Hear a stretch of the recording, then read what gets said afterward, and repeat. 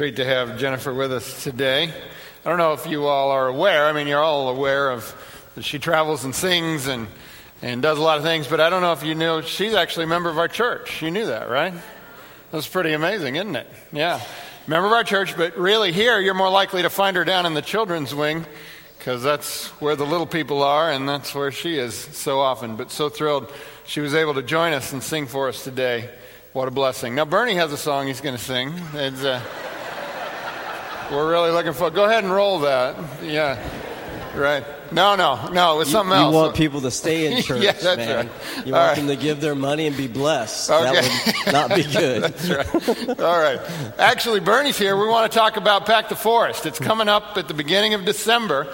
And we actually have kind of done an interesting thing here. The old cliche was you can get a good group of Adventists to give to a project, but you'll never get them to volunteer. Well, we kind of busted that because we're actually doing really well getting people to volunteer.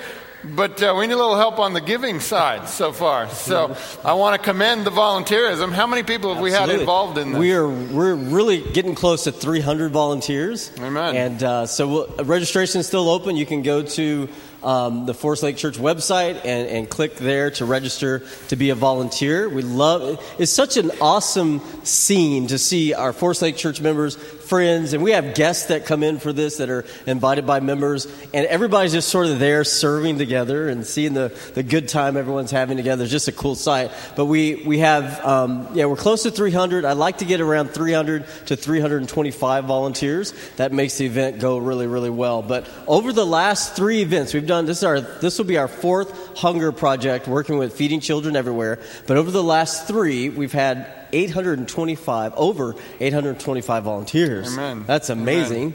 Amen. And I actually think it's closer to 1,000. These numbers are from Feeding Children Everywhere. And this is how many meals we've packed, how many meals you've packed. 157,584 meals. Amen. And those meals go to serve people right here in our community, go to help feed hungry children in particular. But we do need some money. We like to raise about $15,000 every year for this event. That allows us to buy 60,000 meals. So $15,000 means 60,000 meals, and we'll pack those. So we're about a third of the way there right now. Last week I was very discouraged. I was thinking about going to Pastor Jeff's office and saying, "Dude, we can't do it. We're not going to get there." So let's jump ship now and just put it off, make up an excuse. But last week after I came up and begged, people responded in a big way. So I'm praying, I'm trusting and believing that you're going to respond in a big way. If everybody can throw in some help there, I think we'll get there. And it's a great partnership we have with Feeding Children Everywhere. It touches our community in a very significant way, and I just love to see us do it once again. So excellent. So this is a good way for us to be involved.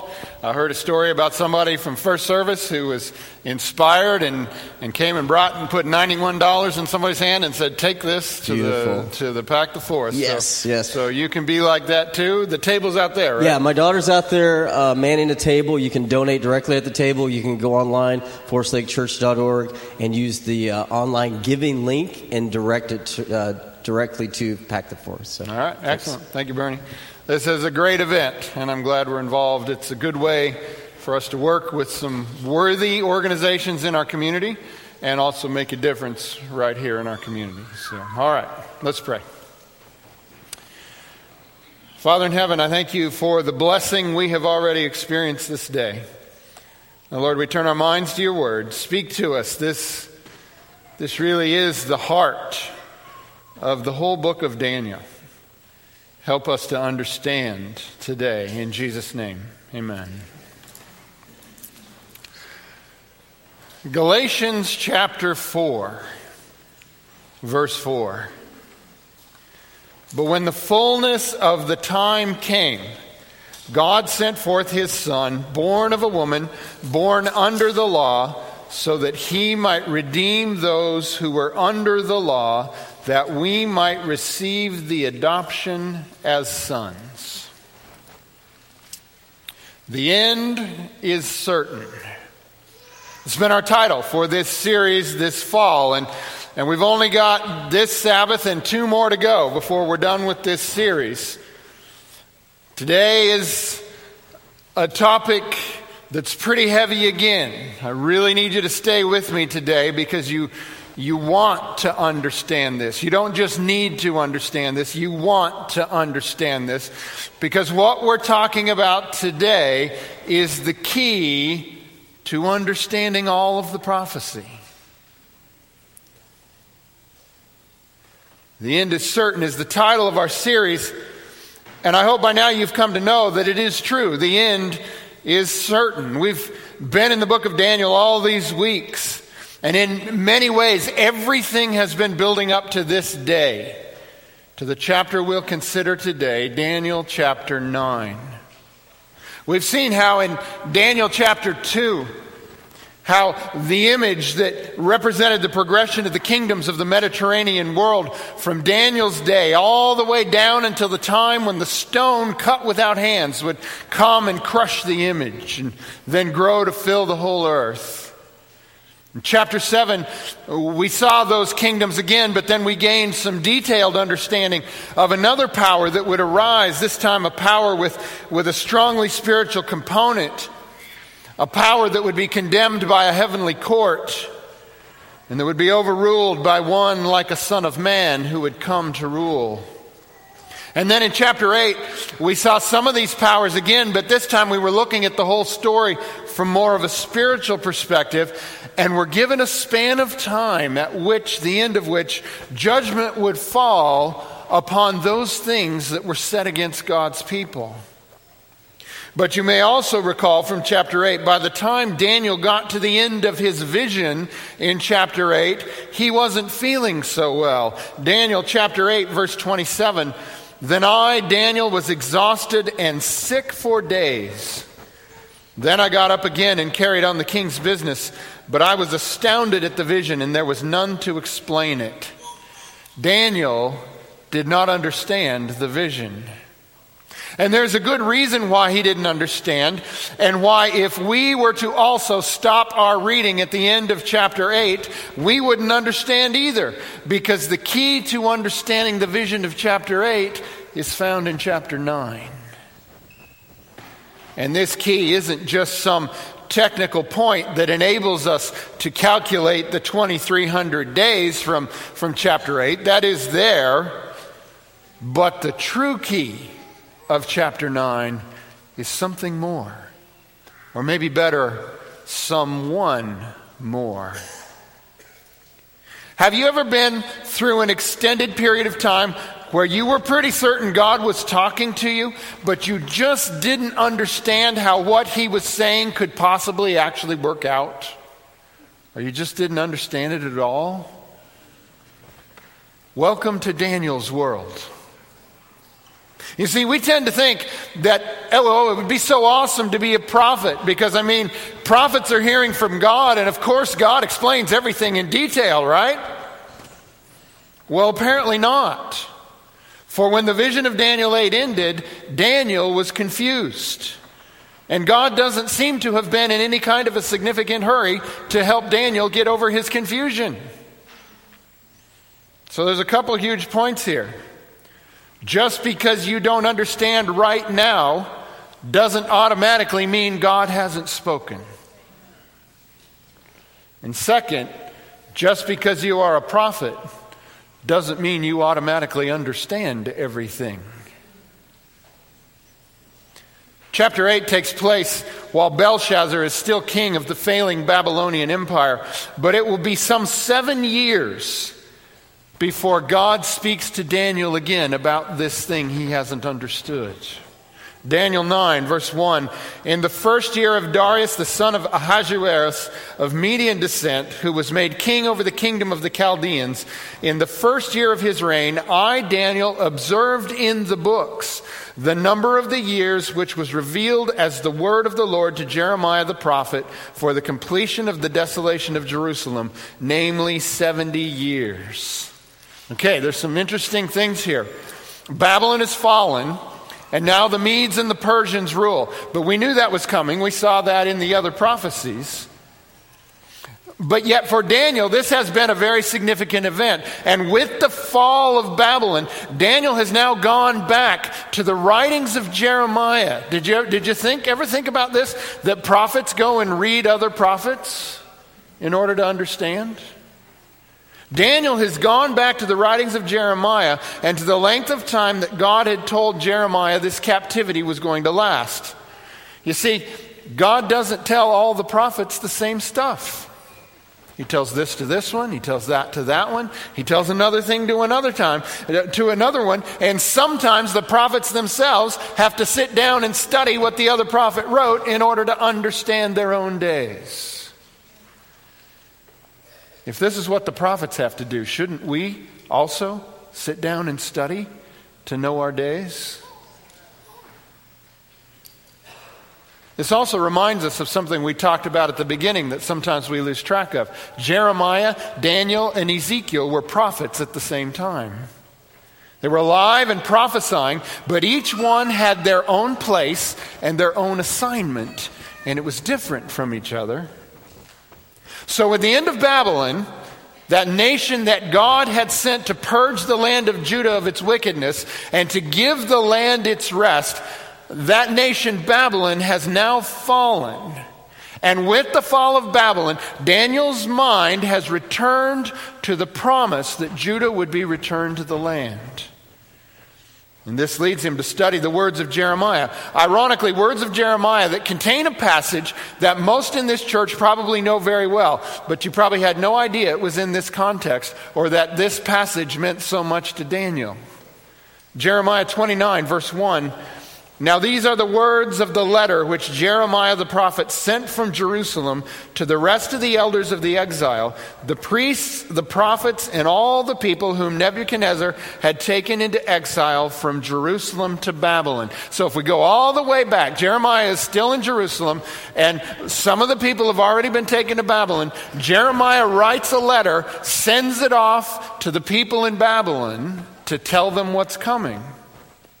Verse 4, thus says the Lord of hosts, the God of Israel, to all the exiles whom I have sent. Wait a minute, what? To all the exiles whom I have sent into exile from Jerusalem to Babylon. Do you remember how we talked about this before? If you had been one of the people who was taken from Jerusalem and carted off to Babylon, you'd have been sure that God wasn't with you, that he didn't care about you anymore, and that he didn't love you. Yet, as we looked at it, what we realized was what God did was he rounded up everybody that was the very best and the most faithful, and took them out of the wickedness of the land and kept them safe in Babylon so that he could start over with them when the time was over. Thus says the Lord of hosts, the God of Israel, to all the exiles whom I have sent into exile from Jerusalem to Babylon, build houses and live in them, and plant gardens and eat their produce. Take wives and become the fathers of sons and daughters, and take wives for your sons and give your daughters to husbands, that they may bear sons and daughters and multiply there and do not decrease. Seek the welfare of the city where I have sent you into exile, and pray to the Lord on its behalf, for in its welfare you will have welfare. Why did he write this? Well, Jeremiah wrote this because there were prophets, false prophets, who were claiming Babylon is about to fall. You all will come back immediately. Don't settle down there. The exile isn't going to last very long. But that just wasn't true. The people who had gone into exile would not be coming back until the fullness of time. How long would it be? Jeremiah 29, verse 10, for thus says the Lord, when 70 years have been completed for Babylon, I will visit you and fulfill my good word to you to bring you back to this place. And then after this comes that text you probably know very well. For I know the plans I have for you, declares the Lord. Did you know Daniel loved this text as much as you did? For I know the plans I have for you, declares the Lord, plans for your welfare and not for calamity, to give you a future and a hope. And then these words, which then go on to explain what we're going to see in a second, what Daniel, in fact, does in chapter 9, verse 12. Then you will call upon me and come and pray to me, and I will listen to you. You will seek me and find me when you search for me with all your heart. I will be found by you, declares the Lord, and I will restore your fortunes and will gather you from all the nations and from all the places where I have driven you, declares the Lord, and I will bring you back to the place from where I sent you into exile. Okay, so Daniel reads this, and you know what Daniel does? Daniel does exactly what Jeremiah says to do. Look at this, Daniel 9, verse 3.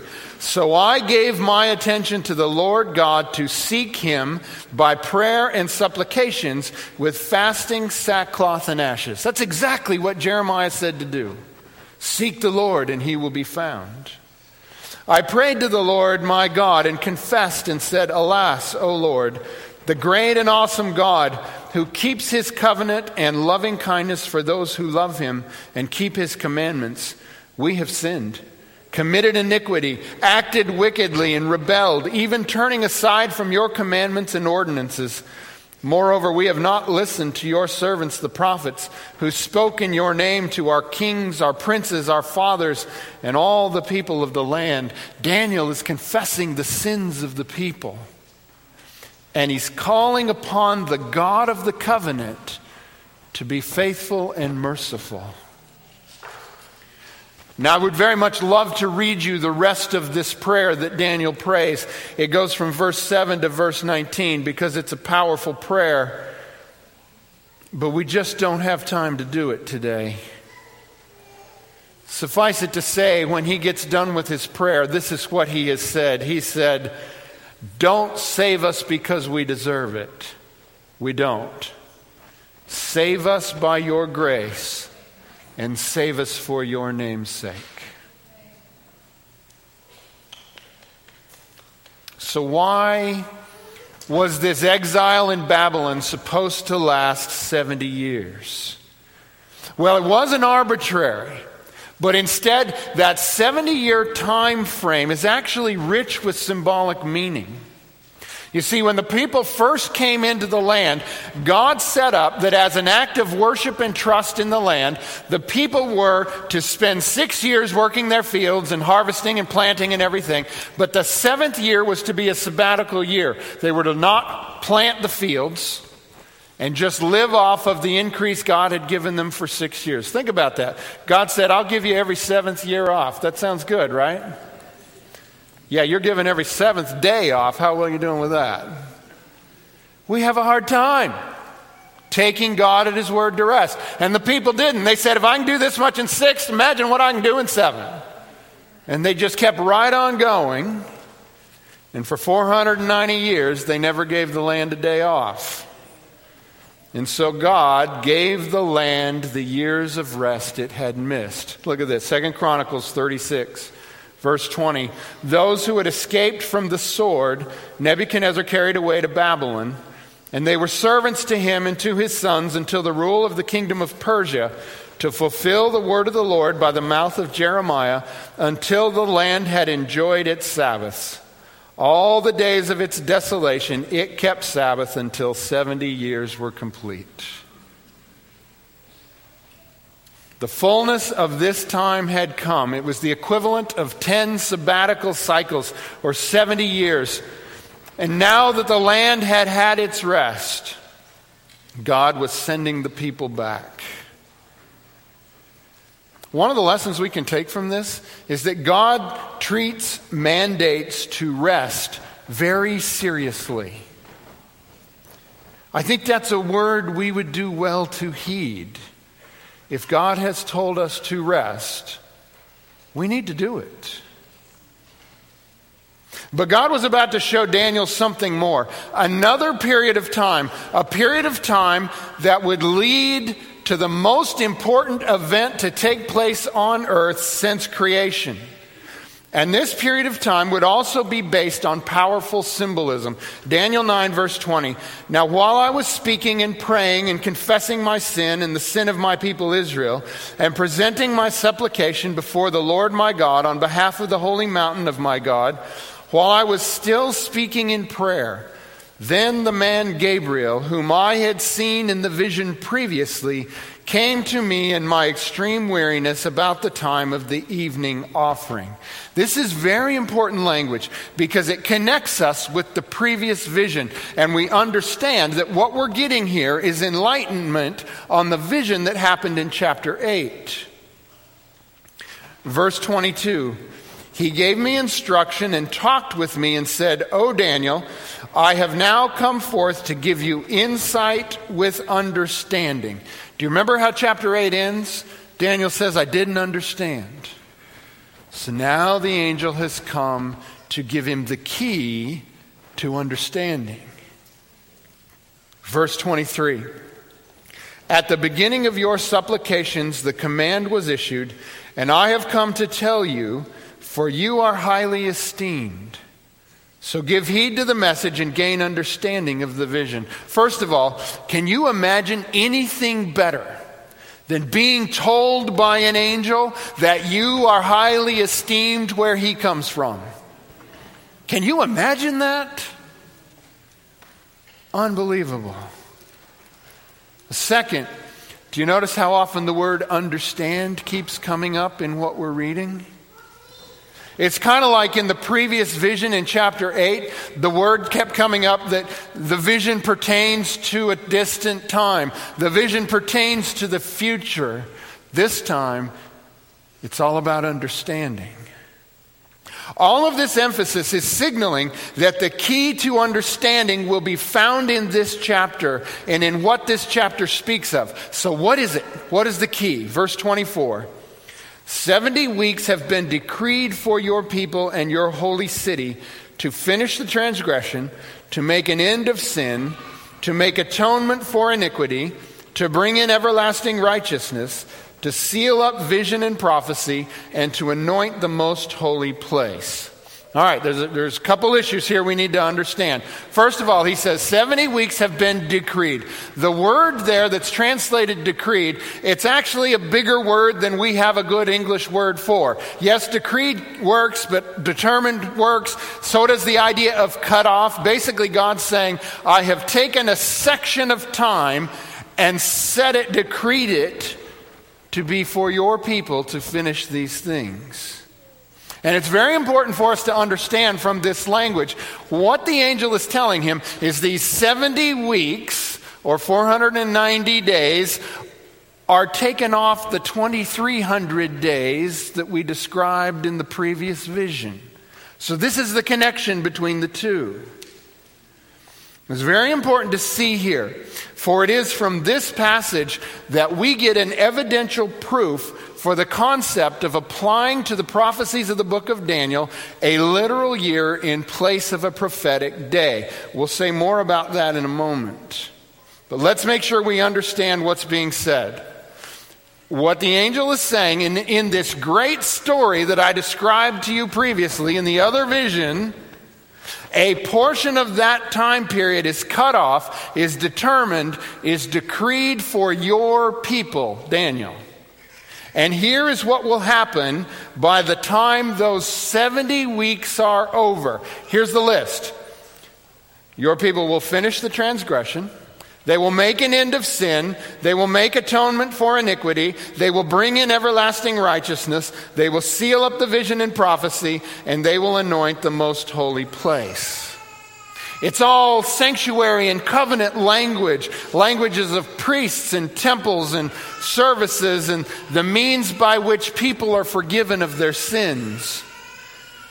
And in this passage, we see revealed the great purpose to which God initially established the kingdom of Israel. Even though by Daniel's day, it wasn't looking very good. Yet even so, I'm pretty sure Daniel in his day would have been thinking, God expects us to do these things. But the fulfillment of this prophecy, and indeed the fulfillment of the purpose of Israel, would not come through the nation of Israel, but rather through one who would come from the tribe of Judah to fulfill all righteousness and make atonement for all. You see, it all goes back to the original covenant that God made with Abraham. Genesis 22, verse 18. In your seed, all the nations of the earth shall be blessed because you have obeyed my voice. This is what God told Abraham. And Israel had always thought that meant the nation of Israel. But it didn't. From the beginning, it actually only meant one thing: Jesus. I'll let Paul explain it to you. Galatians 3, verse 16. Now the promises were spoken to Abraham and to his seed. He does not say, and to seeds, as referring to many, but rather to one, and to your seed. That is Christ. The promise from the beginning, the telling of the promised restoration, it was all pointing to Jesus all the way back in Genesis, not the nation of Israel. Why? Well, it's actually pretty simple. Why? Because before Jesus, there was no one who could finish the transgression. Before Jesus, there was no one who made an end to sin. Before Jesus, there was no one who could make atonement for iniquity. Before Jesus, there was no one to bring in everlasting righteousness, or to seal up the vision and the prophecy, or to anoint God's most holy place. Jesus had to do this alone. That's why the prophet Isaiah prophesied about him. Isaiah 63, verse 1. Who is this who comes from Edom with garments of glowing colors from Bozrah? This one who is majestic in his apparel, marching in the greatness of his strength. It is I who speak in righteousness, mighty to save. Why is your apparel red, and your garments like the one who treads the winepress? I have trodden the wine trough alone. He had to do it alone. And from the peoples there was no man with me. I also trod them in my anger and trampled them in my wrath. And their lifeblood is sprinkled on my garments, and I stained all my raiment. For the day of vengeance was in my heart. That's what Daniel 8 is about. The vengeance that is in God's heart against those who were set against God's people. And my year of redemption has come. We'll talk about that idea in a second. Now catch this. I looked, and there was no one to help. And I was astonished, and there was no one to uphold. Do you remember Jesus' last night in the Garden of Gethsemane? Do you remember what he said to us? Because we're people like the other disciples. He said, watch and pray with me. But what did the people do? What did we do? We failed Jesus. There was no one to help. And I was astonished, and there was no one to uphold. So my own arm brought salvation. How did Jesus do it? He did it on his own, because we couldn't help. And my wrath upheld me. Jesus fulfilled the prophecy alone, because Jesus alone could fulfill the prophecy. No one else could. There were none other righteous but he. And without Jesus, you know what our world would have continued to be? Nothing but a forever tossing sea filled with raging beasts and persecuting horns. It's only through the deliverance of Jesus that we ever broke out of that. Which brings us to the most important moment. The most important point in this whole series. What Daniel is telling us is this. The key to all of history and to the future is Jesus. And all vengeance and all redemption resides in him. And this is what is so amazing about this prophecy, this 70 weeks. So let's break this down. 70 weeks would be equal to 490 days. So here's the question. If we were going to try to go literal with this and say this prophecy is specifically speaking of a 490-day period, Did Jesus accomplish anything in a 490-day period? Well, no, he didn't really, because that's only a little over a year, and his ministry went 3.5 years. And you can't find a 490-day literal period in Jesus' life. However, if you substitute years for that, some amazing things take place. There's no way to fit the time frame to days, but watch what happens when 490 days is taken to be 490 years. Verse 25, so you are to know and discern that from the issuing of a decree to restore and rebuild Jerusalem until Messiah the Prince, there will be 7 weeks and 62 weeks. It will be built again with plaza and moat, even in times of distress. Okay, so the 70 weeks here is being broken down into parts. We have a 7-week section, a 62-week section, and then a 1-week section. And at the end of the 62, the 7 and the 62, the prophecy says Messiah the Prince will appear. So all right, let's go to history.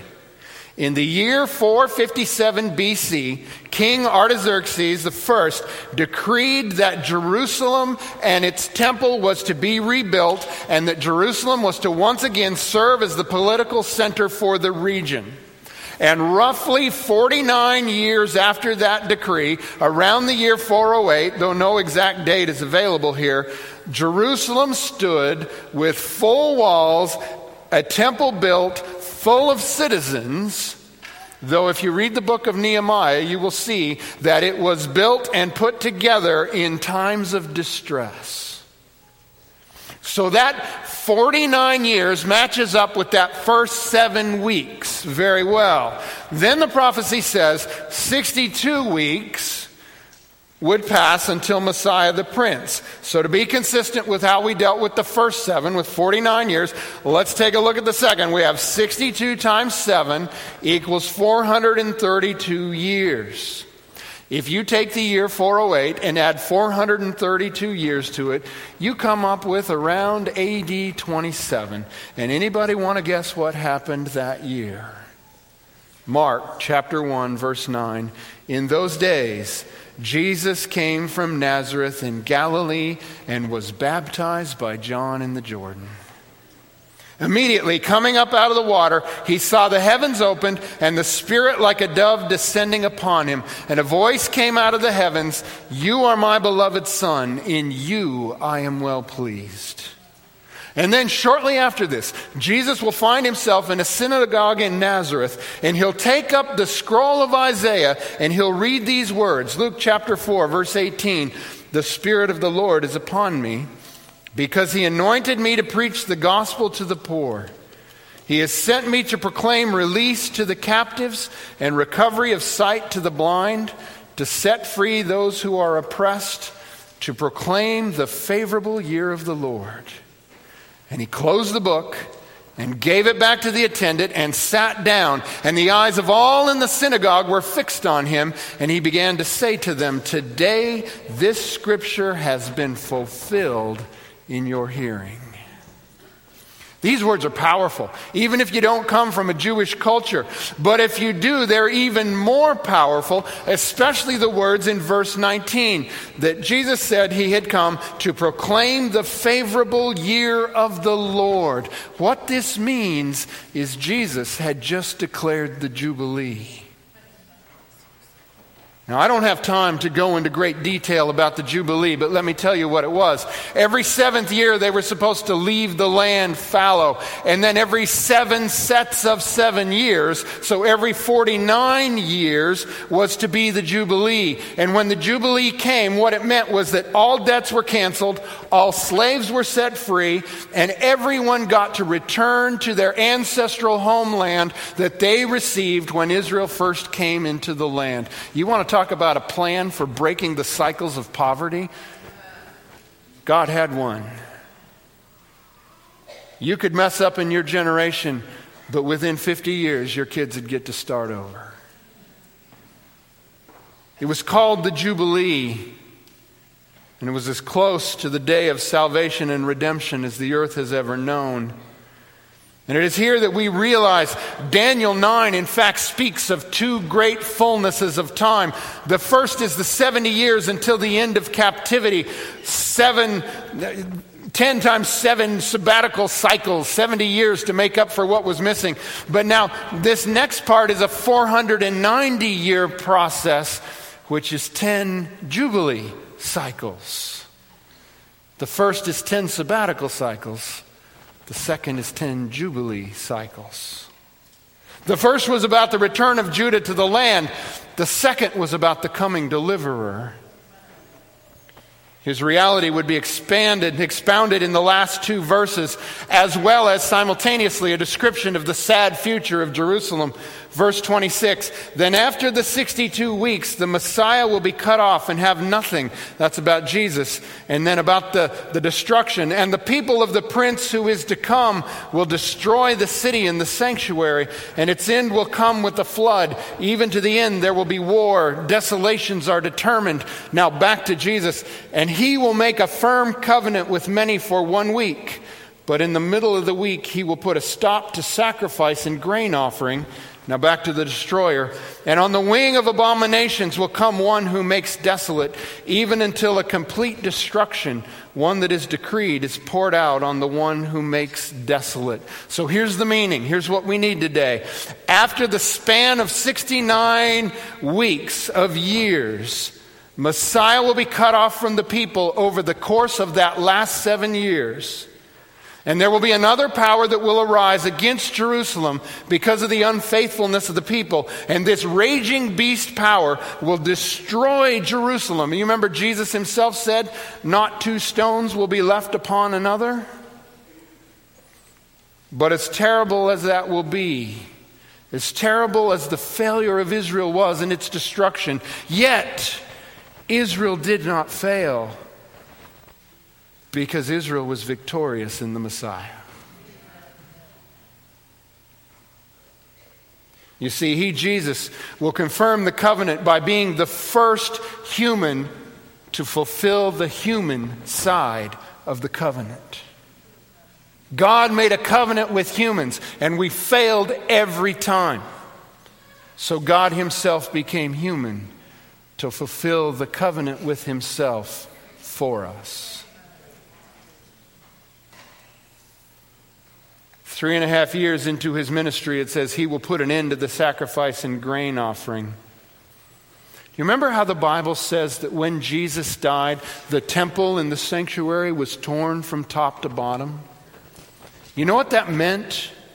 It meant that the time of the old covenant is over.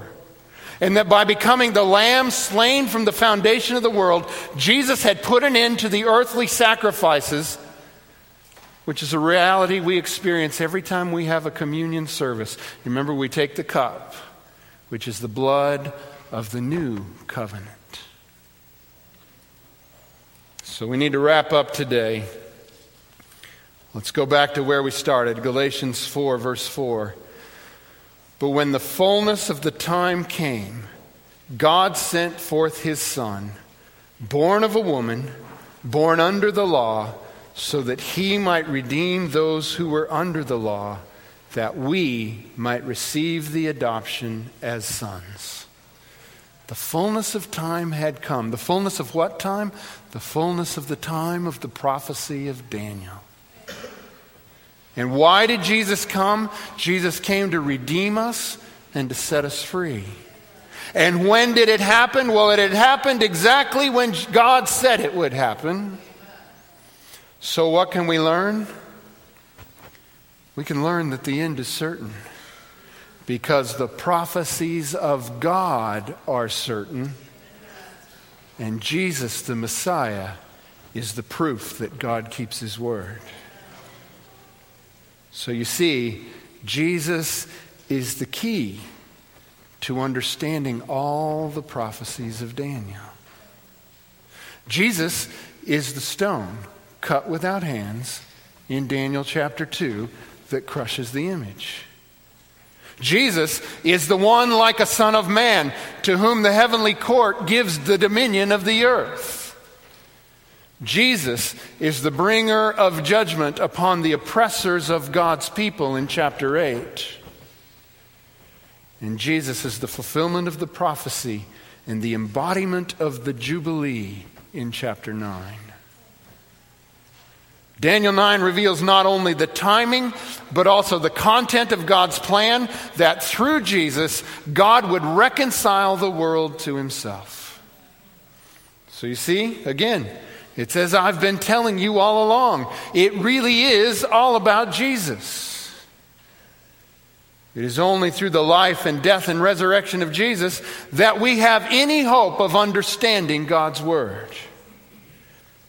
And it's only in Jesus that we are saved. Jesus is the hero of the book of Daniel. And he is right now doing the last work he will do before he comes again. But for more on that, you're going to have to come back next Sabbath. But until then, rejoice in Jesus, our Redeemer, our Savior, our Conqueror, and our King. He is the key to all our understanding. Let's pray. Father in heaven, we have seen today how you have indeed put Jesus above all things, and how he, by his faithfulness, has won for us our place before your throne. Lord Jesus, we are your people. May we always understand everything through the light of your life and through the guiding of the Holy Spirit. In the name of Jesus we pray. Amen.